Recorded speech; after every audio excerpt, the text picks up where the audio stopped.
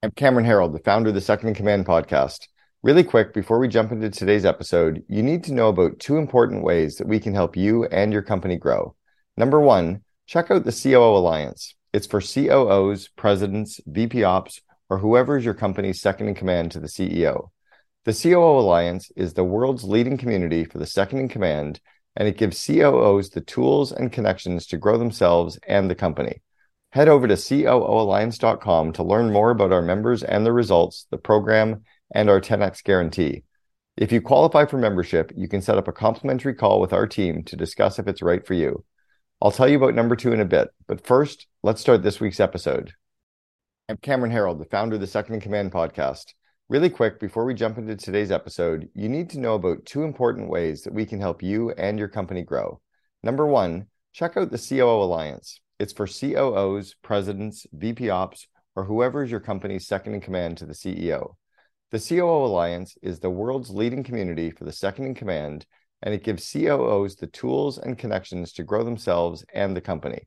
Head over to COOalliance.com to learn more about our members and the results, the program, and our 10x guarantee. If you qualify for membership, you can set up a complimentary call with our team to discuss if it's right for you. I'll tell you about number two in a bit, but first, let's start this week's episode.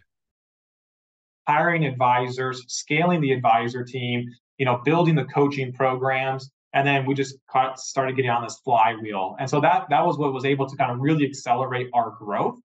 We've about 5x in the last 5 years. And it's really been a great marriage of what they are great at. We're great complements, and that they're great at the acquisition of customers, the story, the quick start, and then I'm really good on the follow through. So I think it's a typical good marriage when you think through the CEO, and COO that you always preach in your program.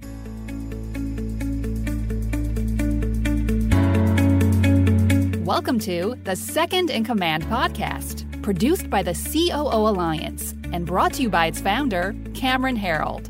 In the Second in Command podcast, we talk to top COOs who share the insights, strategies, and tactics that made them the chief behind the chief. And now, here's your host, Cameron Harold. Our guest today is COO Alliance member and Do Wealth Management Senior Advisor Bryce Keffeler. Bryce is leading the build-out and scaling of both the advisory and investment consulting arms of Do Wealth. He dives in deep today on how they use root problem thinking to organize all the ideas of their very entrepreneurial CEO, Jim Do, who is a longtime member of the Genius Network and strategic coach. Bryce dives into how they turned the company into an ESOP, and we also talked about his strong culture fit, having come from an entrepreneurial family where they did book reports over dinner, and his corporate background, and how that has really helped him get in sync with the team at Do Wealth. You'll love this episode. We'll see you on the inside, and make sure you check this one out on our YouTube channel for the Second in Command podcast as well. So Bryce, welcome to the Second in Command podcast. Thank you. Happy to be here, Cameron. Yeah, I've been looking forward to this one for a while, actually, and for a couple reasons. One, you're a COO Alliance member, and it's always great to have members of ours on the Second in Command podcast. We've interviewed about 310 COOs now, and we're also sharing all of our episodes on our Second in Command podcast YouTube channel. So it's going to be great to learn from you and to have you on the show. And then secondly, you are the second in command of the company that runs my, family office. So you're helping to handle all of my, wealth and investments and insurance and all that stuff for me. And you've also worked really hard to help me with my transition from the US into Barbados. And you're now going to be getting ready to help me with the final transition, hopefully into Dubai as well. So why don't we start with you explaining what a family office is and what the business of Do Wealth is all about? Yeah, great question. So a family office is really the billionaire's approach to managing their wealth. And there's debate amongst the billionaires of who started the first family office, but we're kind of thinking back to the dates of JP Morgan, the guy behind JP Morgan, the Rockefellers. And what these billionaire families discovered is that instead of having these professionals not working together that are not all A players, they realize that they can effectively manage their wealth to the optimal approach is to bring all these people in-house and working solely for the family on payroll for the family. So think of having your attorney, your CPA, you're an investment advisor, your insurance agent, banker. All of these professionals are literally on the payroll of the family. So they're all working together. They're all A players, and they're all we're working solely for your family and future generations. So that's the billionaire's approach to wealth management. That's the family office. And at Do Wealth Management, we take that same structure. That's the big idea. But how do we take that billionaire approach to wealth management and take it down to lower middle market business owners? So we define our target demographic as first generation business owners doing over $1 million a year of take home pay. So whether that's profit to the business or W-2, that is what our demographic, our client base looks like. And then we build a virtual family office. So we will help run the team of professionals around that entrepreneur. We'll supplement as necessary, hire, fire as necessary, but we act as the CEO of the virtual family office for our entrepreneur clients. Okay, I'm glad you clarified that, what a family office was in the billionaire market, and then you took a few zeros off the end and explained why you could be my family office and for others as well. You mentioned first generation entrepreneurs. Why is that? Because that was a very specific, description of the kind of client that you work for. Why is that? Yeah, we've found over time that the first generation entrepreneur is the creator of the wealth. And because they are the creator of the wealth, their view on money and on spending money as necessary to elevate their game is oftentimes a little bit different in the second or third generation. Generally, in the second or third generation, they're taught more of frugality and conserving resources instead of expanding resources to increase the revenue or the size of the operation. They're more in preservation mode because the first generation generally teaches, hey, they've built something already amazing. And G2 and G3 is about don't blow this. And so we found that just from a personality perspective, we love growth-minded entrepreneurs who are willing to reinvest in their business, themselves, their employees. And not saying that G2 and G3 entrepreneurs don't do that, but oftentimes they're, like I said, a little bit more of preservation mode, not so much in kind of the creation mode. And it's just more of philosophically the types of personalities of entrepreneurs that we better align with. And that's how we like to think as business owners ourselves. And is it mostly entrepreneurs that are your clients, or do you also have, I guess, clients that are dentists and doctors and lawyers and professionals as well? Or is it more of the entrepreneurs that is your niche? Yeah, it's mostly entrepreneurs. So there are some doctors or dentists that are clients, but these are doctors or dentists that are not generally running a practice, right? They are going to be more of, they have, multiple offices in multiple locations. They have special niches. So in order for them to kind of even hit that $1 million threshold of profit, right? Not revenue, but profit, it's generally very hard to reach that threshold without having a little bit of an entrepreneurial spirit, even if you are a lawyer or a doctor or a dentist.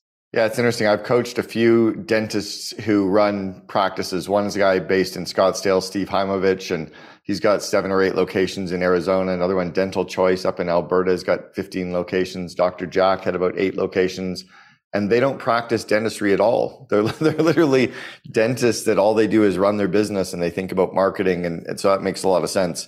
So your industry tends to be heavily regulated, and kind of there's a lot of oversight, as I understand it, from the marketing that you're allowed to do. How do you market your business and your services within the guidelines of, is it the FINRA regulations, or who kind of regulates the marketing of the services that you do? Yeah, great question. So we're an independent fiduciary, or essentially what we are is a registered investment advisory, RIA. So we are regulated by the SEC.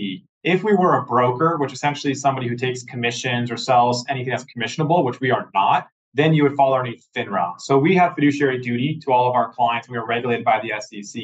So the good news is that the SEC has actually kind of come with the times a little bit in the past few years. And they have new marketing and advertising regulations that allow us, for the first time ever in the last 2 years, to use client testimonials. So you are on our website, Cameron, as we're fortunate enough to have you as a client. So we use testimonials to create social proof of the type of entrepreneurs that we work with, just because we are a high ticket item, right? And we're working with people who are making a lot of money, but there's so much trust involved in what we do. And then a lot of our marketing is really done through 2 main channels right now. And this is something that as a CEO, we're looking to improve upon, as we were just talking about, as we scale into 2024 and beyond.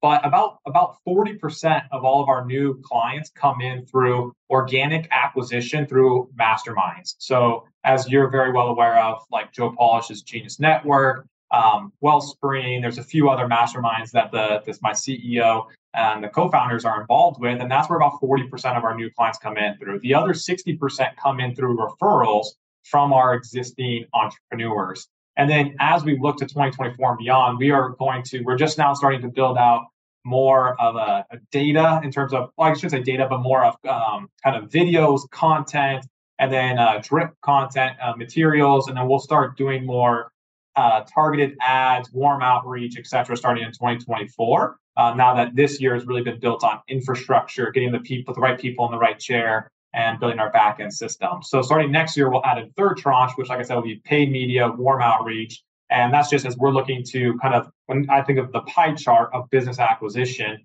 that 40% of organic acquisition through masterminds is really dependent on 2 individuals in this firm. And so from an enterprise value perspective, it's a risk. And so we want to get that kind of down below 25% over the next 2 or 3 years.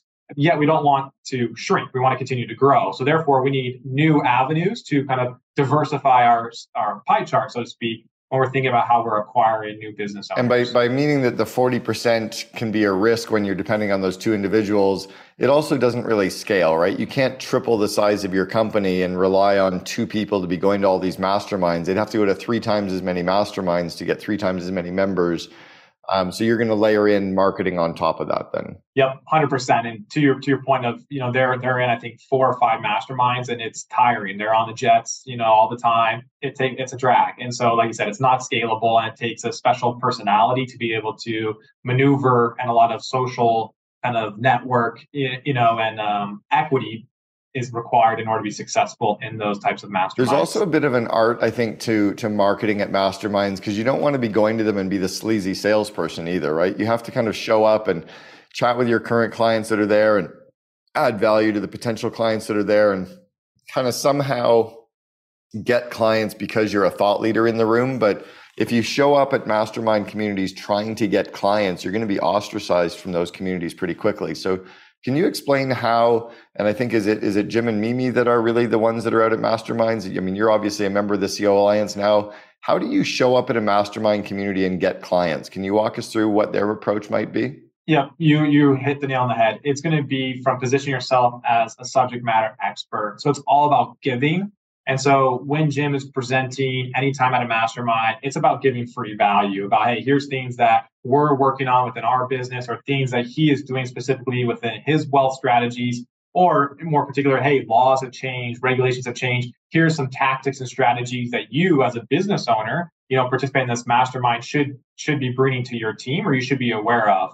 And then oftentimes what happens is the entrepreneur will realize, A, their existing team around them is not bringing them these ideas. And so maybe there's a better solution out there for them, which potentially could be us. Or if not, there's value add still if they can take these ideas to their team and their team can implement on their behalf. So like you said, it's not a sales pitch. It's all about just adding value, but then through adding value and being a subject matter expert, you sound different, you add so much value, then people are like, hey, this is different. No one else is bringing me ideas or saying the things you're saying. Maybe we should continue a conversation. And that's usually how it goes. So I want to throw a potential restriction. It's kind of a hypothetical question, but if Jim and Mimi were the typical entrepreneurial couple running a business, and they had kids that were, 6, 10, 12, 14 years old, they wouldn't be able to be on the road going to all these mastermind events every month.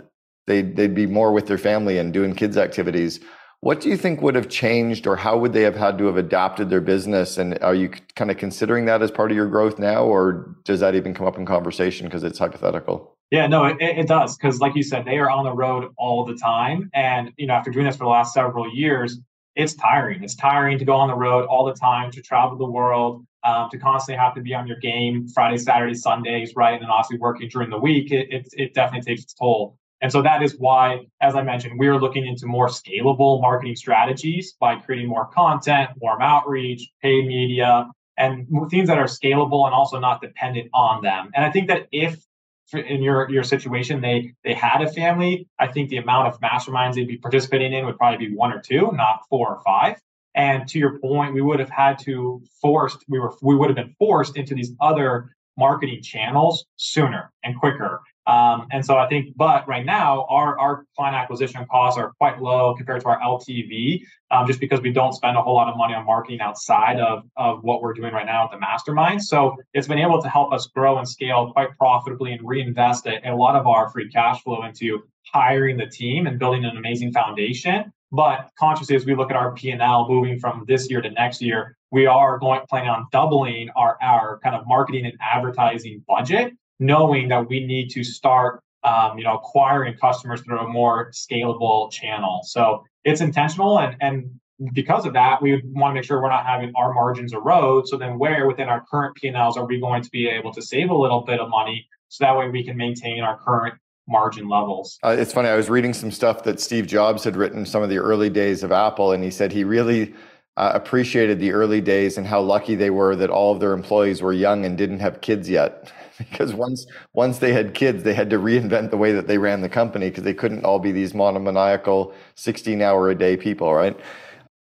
How does Do Wealth make money? What are your different revenue streams? Yeah, so right now it's really simple. We've got two revenue streams. About 85 to 90% of our revenue is through fixed monthly fees. So our entrepreneur clients, just like you, Cameron, they pay us a simple fixed monthly fee through their business. So it's a consulting expense, so they can write it off for tax purposes as well. Again, our model is designed and optimized just for our entrepreneur client base. The other 10 to 15% of our revenue is going to be through managing the entrepreneur's assets. So that's an optional service. Most of our entrepreneurs maybe don't have assets for us to manage, or they have an existing relationship with their advisor. Totally fine. But some of our entrepreneur clients like to consolidate. They want us to manage their assets. And if we do manage their assets, we charge about 30 to 40% of the market price, because we really only want to cover our costs, because we want to charge where we add value. And where we add value is in our planning and running the entrepreneur's virtual family office. So that's why the fixed monthly fee is going to be a disproportionate amount of our revenue base. And it's better for our client because those AUM, or assets under management fees, are not deductible, whereas those consulting expenses are deductible to the entrepreneur. So we want to make sure it's optimized for how they're living their life and their business as well. And one thing I love about the model, and then I'm going to switch gears a little bit, but one thing I love about your business and your model and the service is that I don't have to figure out who to use for all the different areas of my assets, insurance and investments and tax and accounting. You already have a stable of all these people that you know and trust, and that kind of already speak to each other and talk to each other. And it's made life really simple for me, and highly appreciated. So you got into the company with Do Wealth about 5-6 years ago. But you didn't start as their COO, but you're the COO now. So what was the journey from kind of when you started to where you are today? Yeah, like you mentioned, there's a lot of fortuitous bounces along the way of, like you mentioned, alluded to earlier, Jim and Mimi not having kids. I grew up the son of an entrepreneur, a business owner. So I got lucky that when I grew up, at the dinner table with me and my sisters, we were reading Rich Dad, Poor Dad. Like, these are the types of books and book reports that my dad and my mom made us present out to kind of the family. I always had a unique approach, and I was learning how to read P&Ls and balance sheets at a young age. And so I took that background. I went to traditional school, college, MBA, corporate finance, M&A, that route. And then I wanted to pivot to making a bigger difference in individuals' lives. I kind of had the little bit of a altruism of, I didn't feel like I was making a big enough impact. When I was in corporate finance, my charter was to keep the company legal, right? After Sarbanes-Oxley, we want to make sure there's no fraud going on. And then 2, our second charter was maximizing earnings per share. So after several years there, I kind of didn't feel like I was connected to the mission statement and the charter of which I was driving towards. So I wanted to pivot into wealth management, where I could work with individuals just like you. And I ended up syncing up with Jim and Mimi. And at that time, Jim was just starting to double down and focus only on working with business owners. So I tell you my story because it was lucky that I grew up in a house of a business owner. So I could speak the language. I understand how they think because I grew up in that environment. And so when we doubled down on business owners, Jim and Mimi were able to go out and acquire new business because I was able to take on all of the operations and the servicing of our clients on the back end. And before me, Jim and Mimi never really had somebody who could do that. So now all of a sudden you have these two individuals who are the typical entrepreneur, very creative, very quick start, not maybe the greatest follow through, but then they are able to complement it with me, who can speak the language with the customers or our clients or business owners I grew up in a corporate environment. I understand SOPs, processes, procedures because I was in corporate America. So it was a great marriage where then I was able to free them up to focus more on fine tuning our story, our messaging, our marketing, and then also allow them to leave the business to go acquire customers. And then that created the flywheel where they would bring customers in, I would lead the servicing, and then building out the processes, the procedures, hiring advisors, scaling the advisor team, building the coaching programs. And then we just started getting on this flywheel. And so that was what was able to kind of really accelerate our growth. We've about 5x in the last 5 years. And it's really been a great marriage of what they are great at. We're great complements, and that they're great at the acquisition of customers, the story, the quick start, and then I'm really good on the follow through. So I think it's a typical good marriage when you think through the CEO, and COO that you always preach in your program. It's really interesting.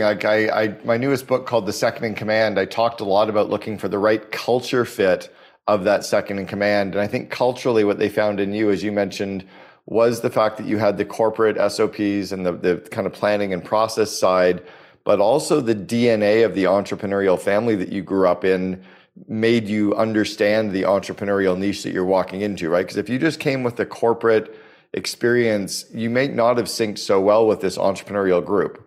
So, but you also said something about kind of doing book reports in your family. So walk me through that. Did you say like your mom and dad made you read books, then you had to present it back to your family what you learned? Yeah, so in high school, it was myself and 3 sisters, and I remember being 14 years old, and Rich Dad Poor Dad, Robert Kiyosaki, that book, and my dad made all of us read it, and then we all had to do a write-up and a presentation on what our key learnings were from that. So literally, we would do dinner, and I grew up in the family where you had to ask to be excused from the dinner table, and so no one was leaving the table, until you presented out your findings on the books. And so that was just kind of the type of environment we were raised in. And, I remember my dad teaching all of us, forcing all of us, he gave us, I think, maybe $10,000 each. And we bought stocks, we would choose. And I remember at that time, like Apple had just released maybe like the iPod, and I thought it was cool. So I was like, let's buy Apple. And then, I ended up going to the moon. And so I thought I was great at investing in stocks, but it was just luck. But it was just that type of stuff that he wanted us all to get exposure and, wanted us to get our feet wet. And I think I really appreciate that now looking back in hindsight, and that started creating the financial literacy that I was able to grow and compound on. I was just fortunate that I started that compounding process at 14 years old or so, instead of at 24, 25. And so my curiosity in business and in finance started at such a young age that I think that gave me an advantage. That I was able to compound quite a bit of knowledge over my early years because I was able to really find what I have passion for. And I think that was a competitive advantage that's helped me kind of grow my personal career relatively quickly at a young age. It's interesting you mentioned that I had to ask to be excused from the table as well, as did my brother and sister. And the book reports, what I really love there, my dad used to make us stand up and tell stories, and he would come up with 3 items, and we had to tell a story about the 3 items, and it got us comfortable with public speaking and thinking and kind of just coming with stuff off the top of our head. And he'd say, well, apple cider vinegar and a knife block and a coffee maker, tell a story. And we'd have to stand up and tell this compelling story for 2 minutes in front of our siblings for fun after dinner. The book report, what I've been doing for years is telling employees, okay, read a book or read a chapter of a book or go through the Invest in Your Leaders course or 2 modules of the Invest in Your Leaders course. But now come back into the company on Monday and teach what you learned to the rest of the team. And it's just do a 5-minute book report on what you learned. And sometimes it's that teaching that helps the idea start to stick, right? One of the concepts in my Invest in Your Leaders course, I talked about the concrete experience and abstract conceptualization, reflective observation. Your parents really understood that whole reflective observation. You having to teach it helps some of those ideas starting to stick. So do you do that with your clients at all? Do you guys have a book club with clients or any kind of a learning club with clients, or do you do it with your employees? No, we on the client side, no, we do not do anything there, which could be something for us to explore. But yes, with the employees, every Friday since I started here, I created something that I call Do Wealth You. And every Friday, I require every advisor and every associate. We hop on every afternoon. I run the program, and we have an hour. And on that, we are doing case studies. we're sharing knowledge across all of our advisor base. And then also on occasion, we'll have guest speakers. For example, if there's new tax laws in place or state laws or whatever it may be, we'll have some experts in as well to present out. So it's a way for us to share knowledge in an efficient manner. That's also highly technical for our career and what we're doing. Yeah. So I've definitely taken that and tried to instill it, because the biggest thing for us is that we need to, just like our entrepreneurs, they're very intellectually curious. They want to grow and they want to learn. And it's important for us as a team that we reflect those same core values. And so curiosity is one of our 5 core values. And it's really important for us that we, instill that in our advisors we bring in, because we want to match that pace. We're always looking to learn. We're always looking to grow. And as soon as you think you've made it, that's the beginning of the end, in my opinion. Yeah, when you're green, you're growing. When you're ripe, you're rotting, which is Ray Kroc's quote from McDonald's. So yeah, I love the book report idea. So you mentioned the Kolbe profile, or you mentioned the term quick start and kind of follow throughs. Entrepreneur, you've obviously done your Kolbe profile. What are your 4 numbers from your Kolbe, and do you remember what Jim's are? Yeah, so I'm 8'6" or 8842, and I do not know Jim's off the top of my head, but I do know he is an 8 quick start. I think he's kind of like a 4483 or something to that effect. So I'm 4393, which is very high quick start. So the 4 numbers, so anyone who's not familiar with the Kolbe A profile, the first number means you're high in fact finding, which means you start projects by asking lots of questions. The second number means follow through. And I've actually talked to Kathy Kolbe and David Kolbe about this. I think it's misnamed because it has nothing to do with following through on a project. It has to do with putting a system in place or a playbook or an SOP in place to start the project. So you're very high in asking questions and putting processes in place to initiate a project. The third number is somebody who starts the projects and figures it out as they go, kind of figure it, it's like I'm going to hang a picture and I won't measure until I need to measure, and somehow it works itself out. But we're a little sloppy in the way we get going, but momentum creates momentum. And then the high 4th number is something called implementer. Again, I think it's mislabeled.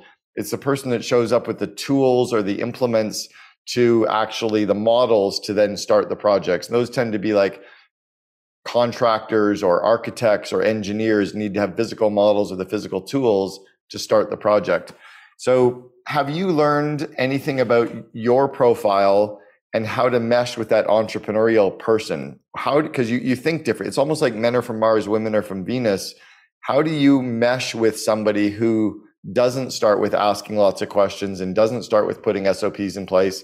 And how does he mesh with you when that's your style? Yeah, it's a good question. So I think on the front end, and this is something that we talk about all the time, and the COO Alliance with everybody there, it's more of, for me, as like the number 2, kind of putting my number 2 hat on, is making sure that we're really framing the problem statement appropriately, because there's constantly stuff thrown at me of like, what about this? What about that? Have you thought about this? Why aren't we doing this? Right? It's all of these different ideas. So each time it's more of, hey, let's frame up the problem statement. What are we actually trying to achieve here each time? And then usually, so that's kind of the first step. And he's kind of learned, okay, hey, here's the problem. And then he lets me kind of dissect it and then kind of put a framework together of, here's some potential solutions. Here's some of the pros and cons. What are your thoughts? And then I'll bounce it back over to him. So it's kind of like, I like to create menus, because I grew up in the world of, like I said, with entrepreneurs. And when I was in corporate finance, I love the idea of, and this is how we like to approach with clients, is come back with 3 potential solutions to every problem.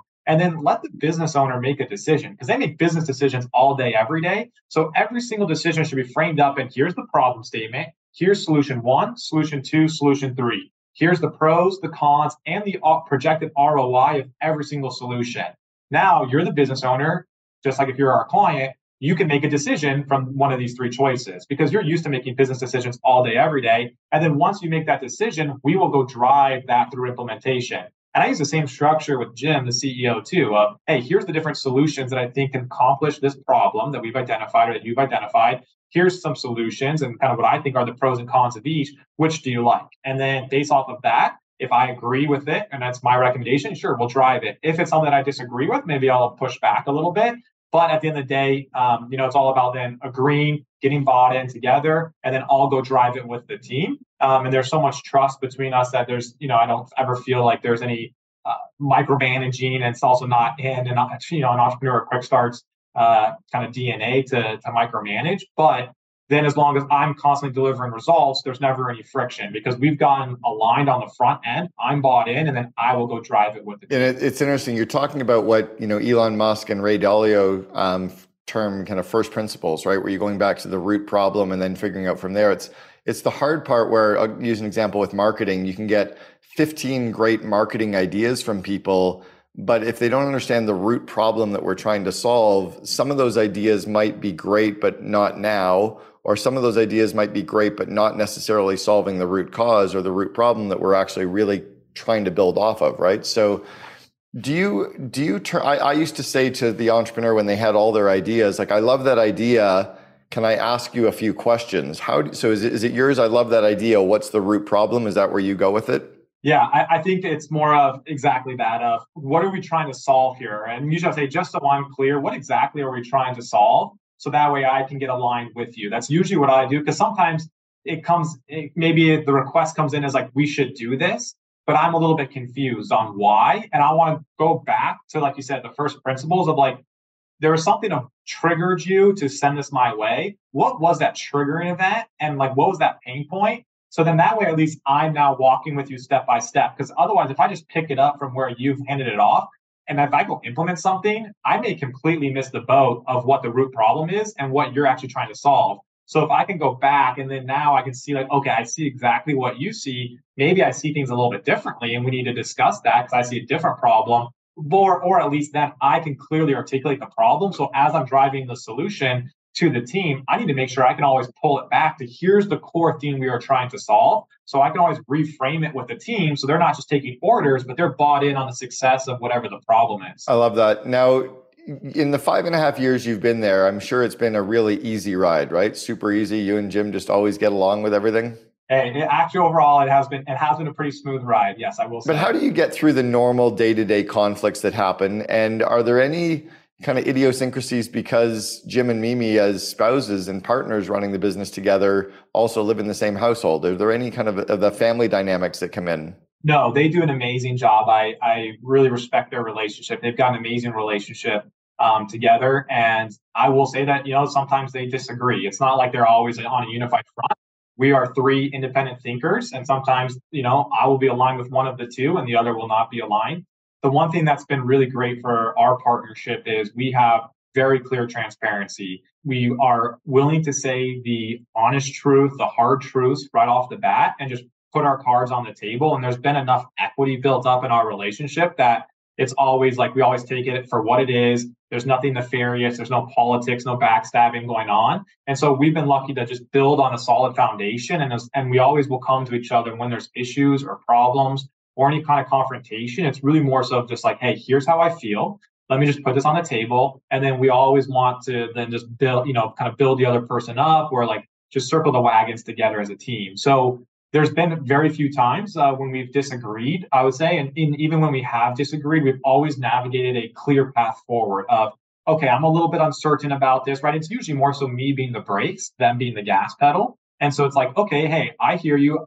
You may see something I don't see. But you're also in a chair to see things I don't see. So I need to recognize that. And so instead of just going straight there right away, let's get on a path to getting there. Let's test drive this a little bit first before we go from 0 to 100.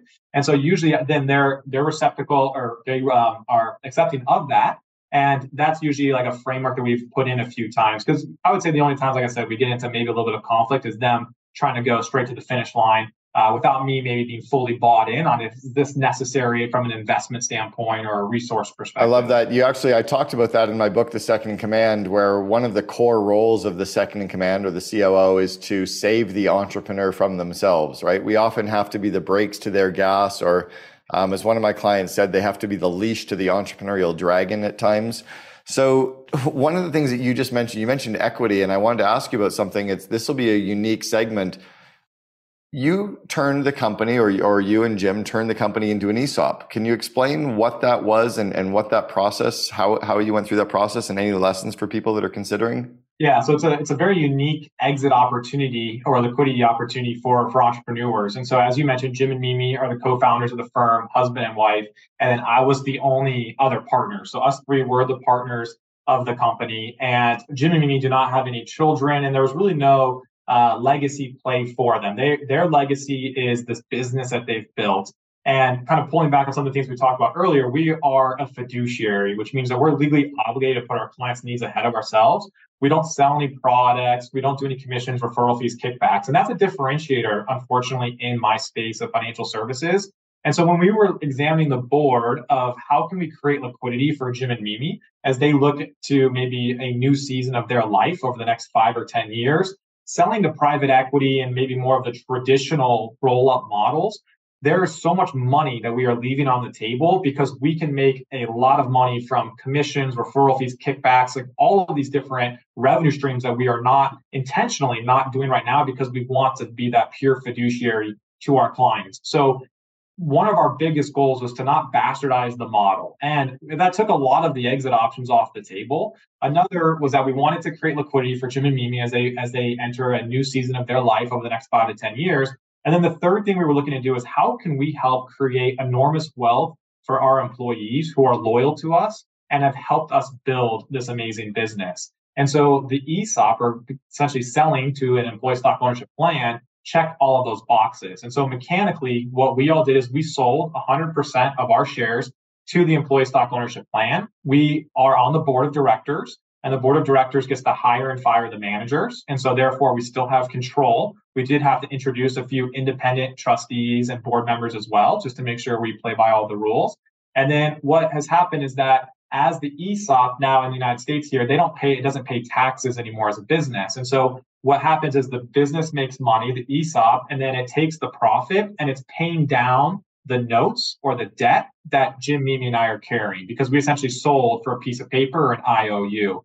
So it's tax advantage to us too, because now we're paying a lower capital gain taxes on the proceeds that are getting paid off towards us instead of ordinary income. And then just as important as what we discussed, now all of our equity is owned by this employee stock ownership plan. So every year, a percentage of our shares are dumped into a pool and spread amongst all of our employees. So now all of our employees are owners in our business, and they don't have to pay for any of this. It's all included in being an employee, and it's based off of their W-2 compensation. And it's a wonderful thing because now also we've been able to realign the entire business towards enterprise value, because that is what drives the value of the ESOP and our valuation. And that's also what drives the compensation that each employee gets with their shares. So now we focus on enterprise value. What drives enterprise value is our margins, our EBITDA. Okay, what drives that? Revenue and expenses. So now everyone's a shared owner. And then every single quarterly offsite that we do, I have a presentation that updates them on where we're at, how are we doing compared to budget or compared to target. So hopefully every employee feels bought in that they are a true owner and they're getting visibility into some of the operations and the financial metrics. And that is directly impacting the value of the shares they own in their ESOP account. It's amazing. There's a couple of really good books kind of around this theme as well. Jack Stack's Great Game of Business and A Stake in the Outcome. Did you guys turn to any advisors or books to help you structure this? Or is this something that you just know intuitively as you're in that industry already? Yeah, it's more of the latter. We just knew because we were in the industry, we've seen some creative transactions in the space, and kind of given those three criteria we were looking for, this was the most logical approach for us. And it also, we have a 5 to 10 year runway in order to get the money off the table. And so it made sense that we didn't need to get the check up front. And we wanted to make sure, like I said, that we create something amazing for our employees. So I am familiar with those books. I've actually gone back and read a few of those types of books because it's something that around the messaging is something that I've had to improve upon as a communicator in terms of like, how do I appropriately communicate the value of the ESOP to the employees, and just making sure that they understand the opportunity and how that opportunity here is different than maybe some other places they could work. And so that was something that was a growth area for me, that intuitively I knew the value of what I was providing to them, but it wasn't as clear to them exactly what this could mean for them or their future. So that was a big learning lesson for me. And now we've built a model out where employees can plug in their salary, they can plug in the growth rate of the business, and they can see over 5, 10, 15 years what the actual value can be for them. And I'm highly confident that if we continue to grow at the rate we've been growing for the last 5 years, for the next 5 or 10 years, in 10 years, I kind of ran some math that if we continue to grow at that rate, we'll have about 15 millionaires in the business. So that is kind of a huge goal for me now, is I want my legacy to be how many millionaires can I print through this business. That's amazing. I love it. Yeah, because part of it is the education and teaching the employees how to run a business and treat it like a business instead of just focusing on their kind of functional area. All right, I want to go back to the 21, 22-year-old Bryce. He's just kind of graduating his undergrad and getting ready to start off in his career. What advice would you give to the younger you that you know to be true today, but you wish you'd known when you were 21 or 22? Yeah, I think I would go back to relationships. I know that people always told me relationships, and I was the type of person who was doing informational interviews, trying to expand my network. But I think that I would have parlayed even more into relationships than I did. And at that age, it's really hard to add value to anybody, but I would have tried to add as much value to as many people as I can, just so I can create more luck. Because I think you can increase your surface area for luck. The more you're proactively reach out to people or add value to people, doors just happen to open up. And there's a study that I just recently read about kind of increasing your surface area for luck. And one of the big themes is working hard and networking and just going above and beyond instead of just, staying at home and, when you're done with work, watching TV.